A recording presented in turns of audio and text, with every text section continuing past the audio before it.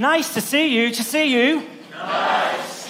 Turn to somebody near to you and say, you're looking really hot today.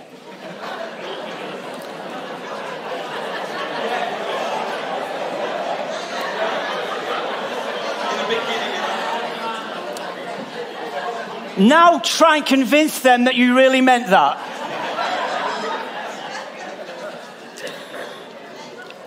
If you'd been near that nurse in that corridor that time, you'd have heard what she said.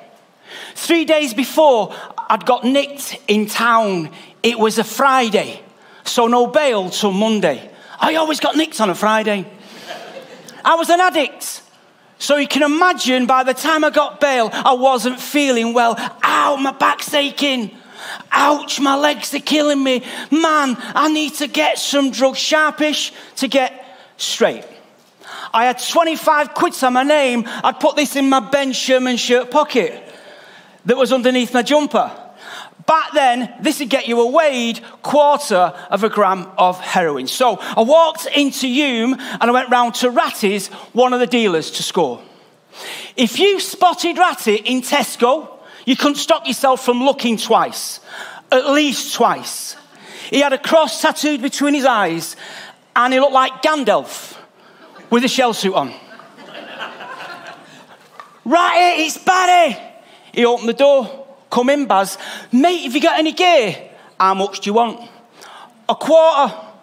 I have, but I've not got that much. I've only got about 1/8. I'm waiting for some coming. You can have that if you want, though. It's really strong. Okay, then. I'll have that. I'll come back for the rest later. So I got the gear off him, went into his bedroom and took it, and then everything went black. Then when I opened my eyes, everything was all blur, and I was dead dizzy. Then as I came round, I realised that I was laid on my back on a bed and I was being rushed down a hospital corridor. The lights on the ceiling were bolting past me. Then that nurse's face appeared, looking down at me. She had blue eyes and red lipstick on. She looked dead worried. Barry, you came in here hours ago. You were DOA. The paramedics found you in a phone box, dead. Do you know what I did when that bed stopped? I signed myself out. Then I went back to Ratty's to get the rest of my gear. How crazy is that? But this is where I'd found myself right in the middle of this struggle. What's been your struggle? It might look like that. But I know for most of you it doesn't. Because you've been down another pathway. But we've all found ourselves in the middle of a struggle somewhere along the line, no, haven't we? So what can we learn from that place? Let's pay a visit and take a look. For starters, the middle of a struggle can be the foreshadow to your trade. Do you like to watch films? Yeah. I know I do. Especially on Saturdays when we were locked down. Good old Netflix, eh? Even if you don't, I'm sure you've seen at least one James Bond film. Come on, confession time. There's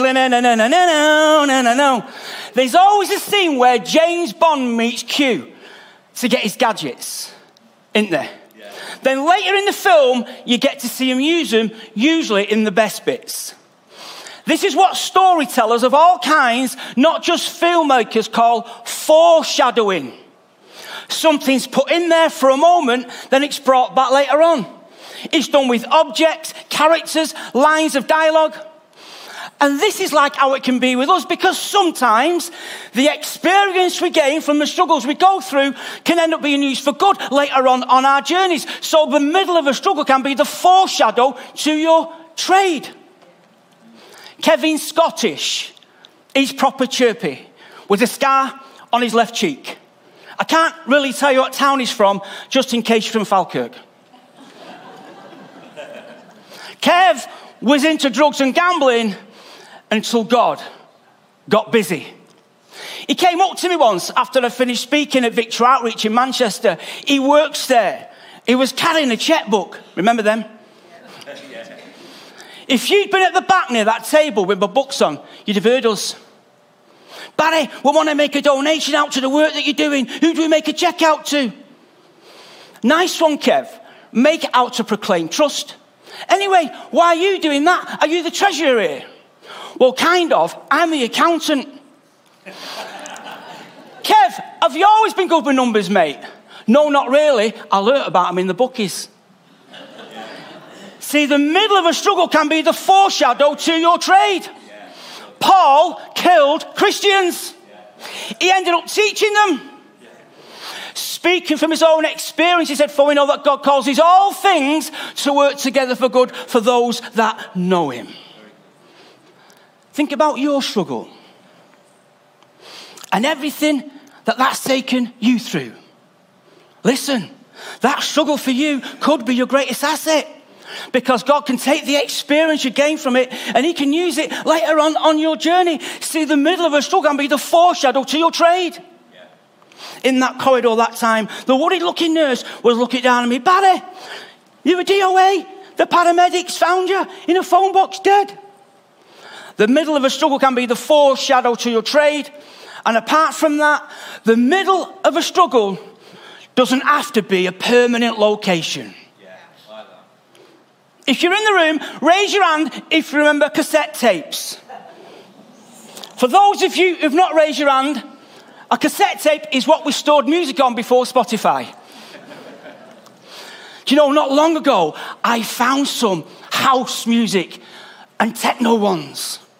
Ones that I'd recorded in my flat in Hume when I had my little studio set up. If you'd have popped round for a visit, you'd have seen the mixer, the drum machine and that synth, and you'd have seen that Roland TB303. That's what makes the acid sound in acid house and acid techno music. Some of you know that squidgy wacka wow wow sound. It was a decent setup, and I'd sit there for weeks, twiddling knobs, mesmerised. I looked like a mad music professor in a trance, speeding off my head. So you can see why I was proper chuffed when I found these tapes. No way, look what I found. I know what I'm going to do. I'm going to get a tape to MP3 converter and have a listen. One of them is called Up-Tempo. You can't really call it a mixtape because it's just one long track. Man, you should hear it, bombing it along. Some of you know that electronic dance tracks have structures with intros, build-ups, breaks, and outros. Well, this one doesn't have any structure. It's just one long continuous drum machine beat with random manic breaks kicking off, lasting ages, synced up to that synthesizer and that Roland TB303. 45 minutes long. The whole side of a cassette tape, non-stop. Sounds like an hyperactive robot playing around with an Hoover and a dentist drill. The thing is, when I recorded this, I must have thought it sounded really good.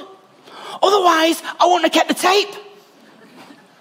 Can you imagine what the hundreds of others I recorded sounded like? The ones that I didn't keep. This is where I was at. But I'm not in the same place now, though, because God got busy. See, the middle of a struggle doesn't have to be a permanent location.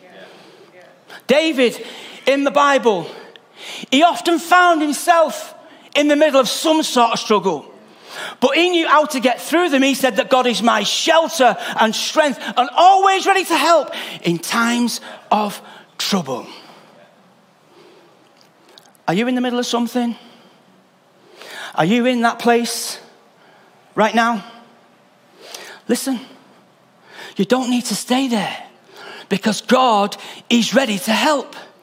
He can get busy in your situation, but you need to give him consent. Listen, the middle of a struggle doesn't have to be a permanent location. In that corridor that time, the worried-looking nurse was looking down at me. Barry, you were DOA. The paramedics found you in a phone box dead. The middle of a struggle can be the foreshadow to your trade. The middle of a struggle doesn't have to be a permanent location. And the middle of a struggle is a place where the unexpected can happen. If you met Jamie, you'd probably recognise him from Crime Watch's Most Wanted. He's the kind of guy that would never at a man with glasses but he would hit him with a baseball bat. You got the picture? I first met him when he was doing a 4-year prison sentence. One time I was speaking at a community event and he was there. So I sat at the same table as him. Good to see you, mate. Good to see you, Baz. When did you get out? I got out about 3 months ago. I got me parole, didn't I? Nice one. How have you been doing anyway?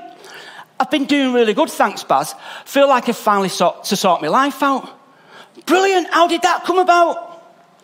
It was in that chapel that time, do you know, when I met you? You didn't know it, but at the start, I was only there thinking I was buying some drugs from one of the lads on another wing. I wasn't there to listen to you. Thank you very much. But I think the big man upstairs has something else in store. Because then you said something that resonated with me. And it was that set me off on this path, Baz. It was mental. It just came right out of the blue. See, the middle of a struggle is a place where the unexpected can happen. Isaiah from Bible Times tells us that God's thoughts are not our thoughts, and neither are God's ways our ways. See, God sometimes actions the unexpected, and he often does it when we're in the middle of a struggle. Then he gets busy. What about you? Yeah. You're watching online, what about you? Yeah. What was you thinking at the start of this? Have I said something that's resonated with you? Listen, it could be that God's got something lined up for you that's out of the blue. Same as Jamie. Who knows? See, the middle of a struggle is the place where the unexpected can happen. In that corridor that time, the worried-looking nurse was looking down at me. Barry, you were DOA. The paramedics found you in a phone box, dead. The middle of a struggle can be the foreshadow to your trade. The middle of a struggle doesn't have to be a permanent location. The middle of a struggle is a place where the unexpected can happen. And to top those off, the middle of a struggle is a place where you can start to rewrite your headlines. You should have seen Lisa's face when I told her what had happened. Lisa had long blonde hair and blue eyes, and she had a nose pierced. That was before body piercing got popular. We were together for a decade. A mad one at that. The last flat that me and Lisa had before we broke up was on a council estate called Darnhill. Yeah. Anybody know Darnhill? Yeah. In Haywood? Yeah. Our offices are just a few minutes away, so I still drive through the estate. Once I was driving up the bottom road and there was someone on the path on the other side walking up. Do you know, from behind? That looks like Lisa's walk. That is Lisa. So I pulled the car up to the curb, dead slow behind her, and wound my window down. Lisa, is that you, Barry? Yeah, love. Well, blankety blank, blankety blank, blank, blank. Blankety blank, blank, blankety blank, blank, blank. Blankety blank. Fancy seeing you. How long has it been now, Baz? Must be going on 15 years. Yeah, something like that, Lise. I knew you'd come back though, Barry. Do you want to come round to mine for a brew? Yeah, go on then, she gets in. Just drive up here. I live down that cul-de-sac now. Do you know at the end near the bus stop? You should have seen her when we got to a street. She was on a mission. It's great living down here, Barry. You get your cannabis from the house there. You get your amphetamines from this house over here. You get your heroin from them flats just down there. She was like a drugstore guide. On crack. Because she thought I'd come back. Her gaff was on the first floor in this little block. If you'd been there, you'd have seen her show me round. Here's the kitchen, Barry, that the council's just done up for me. Look at them brand new kitchen worktops. Here's the bathroom, Baz. Look at that purple toilet seat I've just bought. Here's the bedroom, Barry. I said, here's the bedroom, Barry. Here's the living room. Sit down, Baz. We got chatting about old times. She starts to make a spliff. a cigarette with cannabis in? Do you remember when I used to come and visit you in prison? Do you remember when I started to hear those voices? Do you remember when we lived in that squat opposite the Russell Club in Newham that had a tree trunk in the living room? Big tree trunk. And do you remember when you did that snatch that time? Allegedly.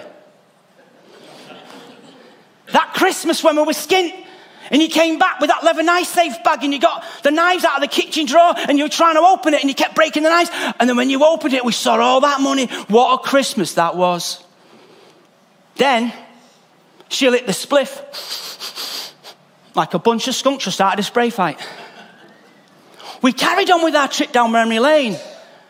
Then she goes, yeah, Baz. No, you're all right, love. I don't smoke anymore. What do you mean you don't smoke?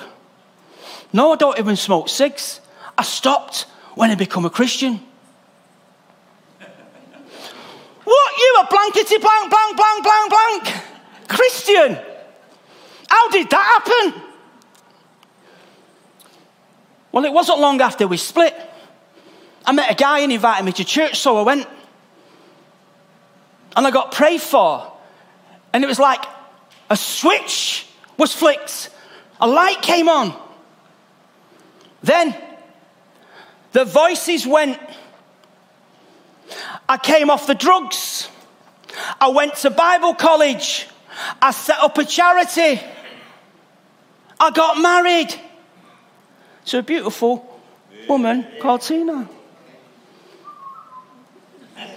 Hey. I wrote a book that's now a bestseller. Over 100,000 copies sold.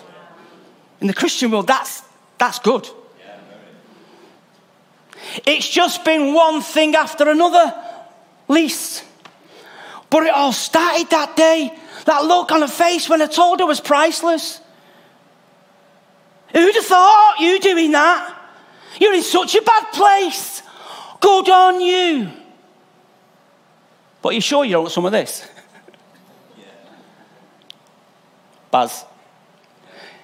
See, the middle of a struggle is a place where you can start to rewrite your headlines.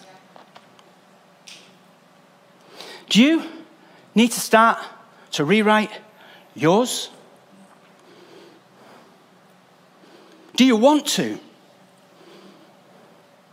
Listen, 2,000 years ago, 2,000 miles away, God who flung the stars into space, God who created the universe, God became a man. His name is Jesus. Jesus is God with skin on. And he came to this earth and he was tempted just like you, but he resisted. And at the age of 33, he allowed himself to be nailed to a cross. He found himself in the middle of a struggle. He was in that place for you though, because he died on that cross to pay the price for your faults, for your flaws, and for your failures. He died on that cross so that it can wipe your slate clean and to give you the option to start rewriting your headlines. That guy again in the Bible, David, he said this as well. God rewrote the text of my life when I opened the door of my heart to him. You see, when you give God consent to come in, he starts to rewrite your headlines. He picks up his pen. Listen, the middle of a struggle is a place where you can start to rewrite your headlines, but you need to give God consent to come in. That's when he gets busy. A mate of mine got his car broken into. Whoever did it used a device to relay the signal from his car key fob to another device that was used to open his door. It's a method that's been given the term relay theft. Have you heard of it? Interesting. Car thieves have come a long way since my day. I just used a brick.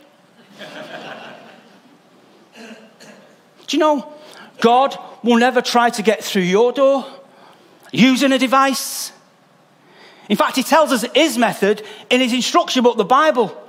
He says, look, I stand at the door and knock. And if you hear me and open it, I will come in. You see, God's not a relay thief. Because he stands at your door and he waits for you to give him consent to come in. And when you give him consent to come in, he gets his pen out, he gets busy, and he starts to rewrite your headlines. See, the middle of a struggle is a place where you can start to rewrite your headlines. In that corridor that time, the worried-looking nurse was looking down at me. Barry, you were DOA. The paramedics found you in a phone box, dead. I didn't tell you how I ended up in that phone box, did I? Let's wrap this up now, back at Ratty's flat, to find out. That night, I'd signed myself out. And I gone by Rat to Ratty's to get the rest of my gear.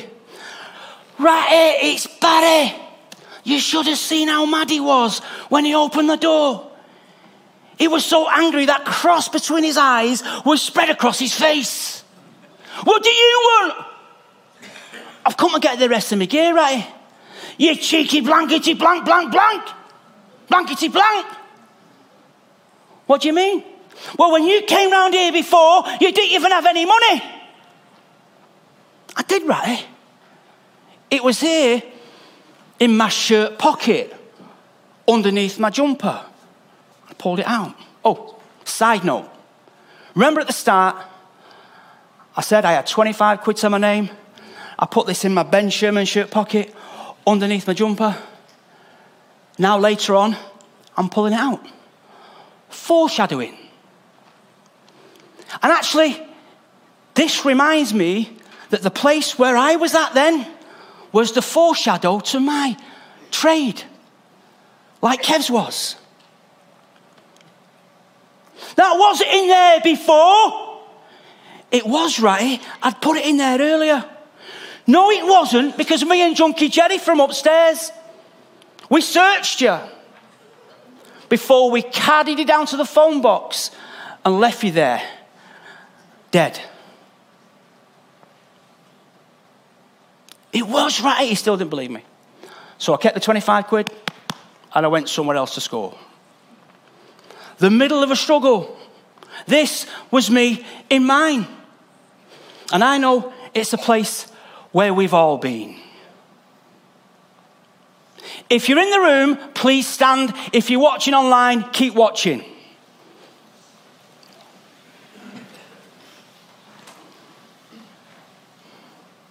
Listen up. Listen up. Listen up. Right now, God is stood outside your life, whether you're watching online or whether you're in the room. He's standing and waiting for you to open the door. He's waiting for you to give him consent to come in. He's waiting to start rewriting your headlines, but he needs your consent. What are you going to do? I'm going to pray a prayer. And I'm going to invite two groups of people to pray this prayer, whether you're watching online or whether you're in the room. The first group of people are those people, you've never prayed a prayer before, you have never given God consent to come in. It could be that you've been watching online for the last couple of years. It could be that you've started to attend in recent months as we've started to open. It could be that you've been coming here to please your partner. Thank you, that's great. It could be that you've been invited here this morning. It could be that you've just jumped online this morning. Listen, God stood outside your doors. He wants to come in, but he needs your consent. So the first group of those people, you've never prayed a prayer before. Today you're going to pray this prayer. You're going to give God consent to come in. And the second group of people are those people watching online and those people in the room. You've prayed a prayer at some point in the past.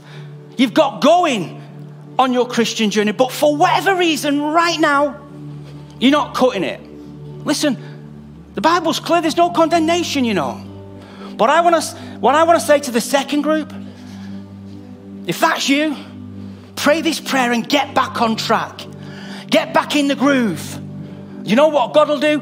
He'll forgive and forget, because that's what it's about. And then as you leave this place, you can just crack on Or if you're watching online, you can leave the room you're in, the space you're in. You can leave that room and know that God has forgiven you, and you just crack on with the rest of your journey. So they're the two groups of people. And if you're in the room, you make up the third group. You're going to encourage those who are going to pray for the first time and for the second time, those in the room and those who are watching online. Are we ready? Yeah. All three groups. Repeat after me, phrase by phrase. Dear God, I come to you today and I admit that I'm not perfect. God, I ask that you forgive me for all my faults, for all my flaws, for all my failures. God, I ask that you wipe my slate clean. And God, I ask that you get busy in my situation. And God, I ask that you get your pen out and you start to rewrite my headlines.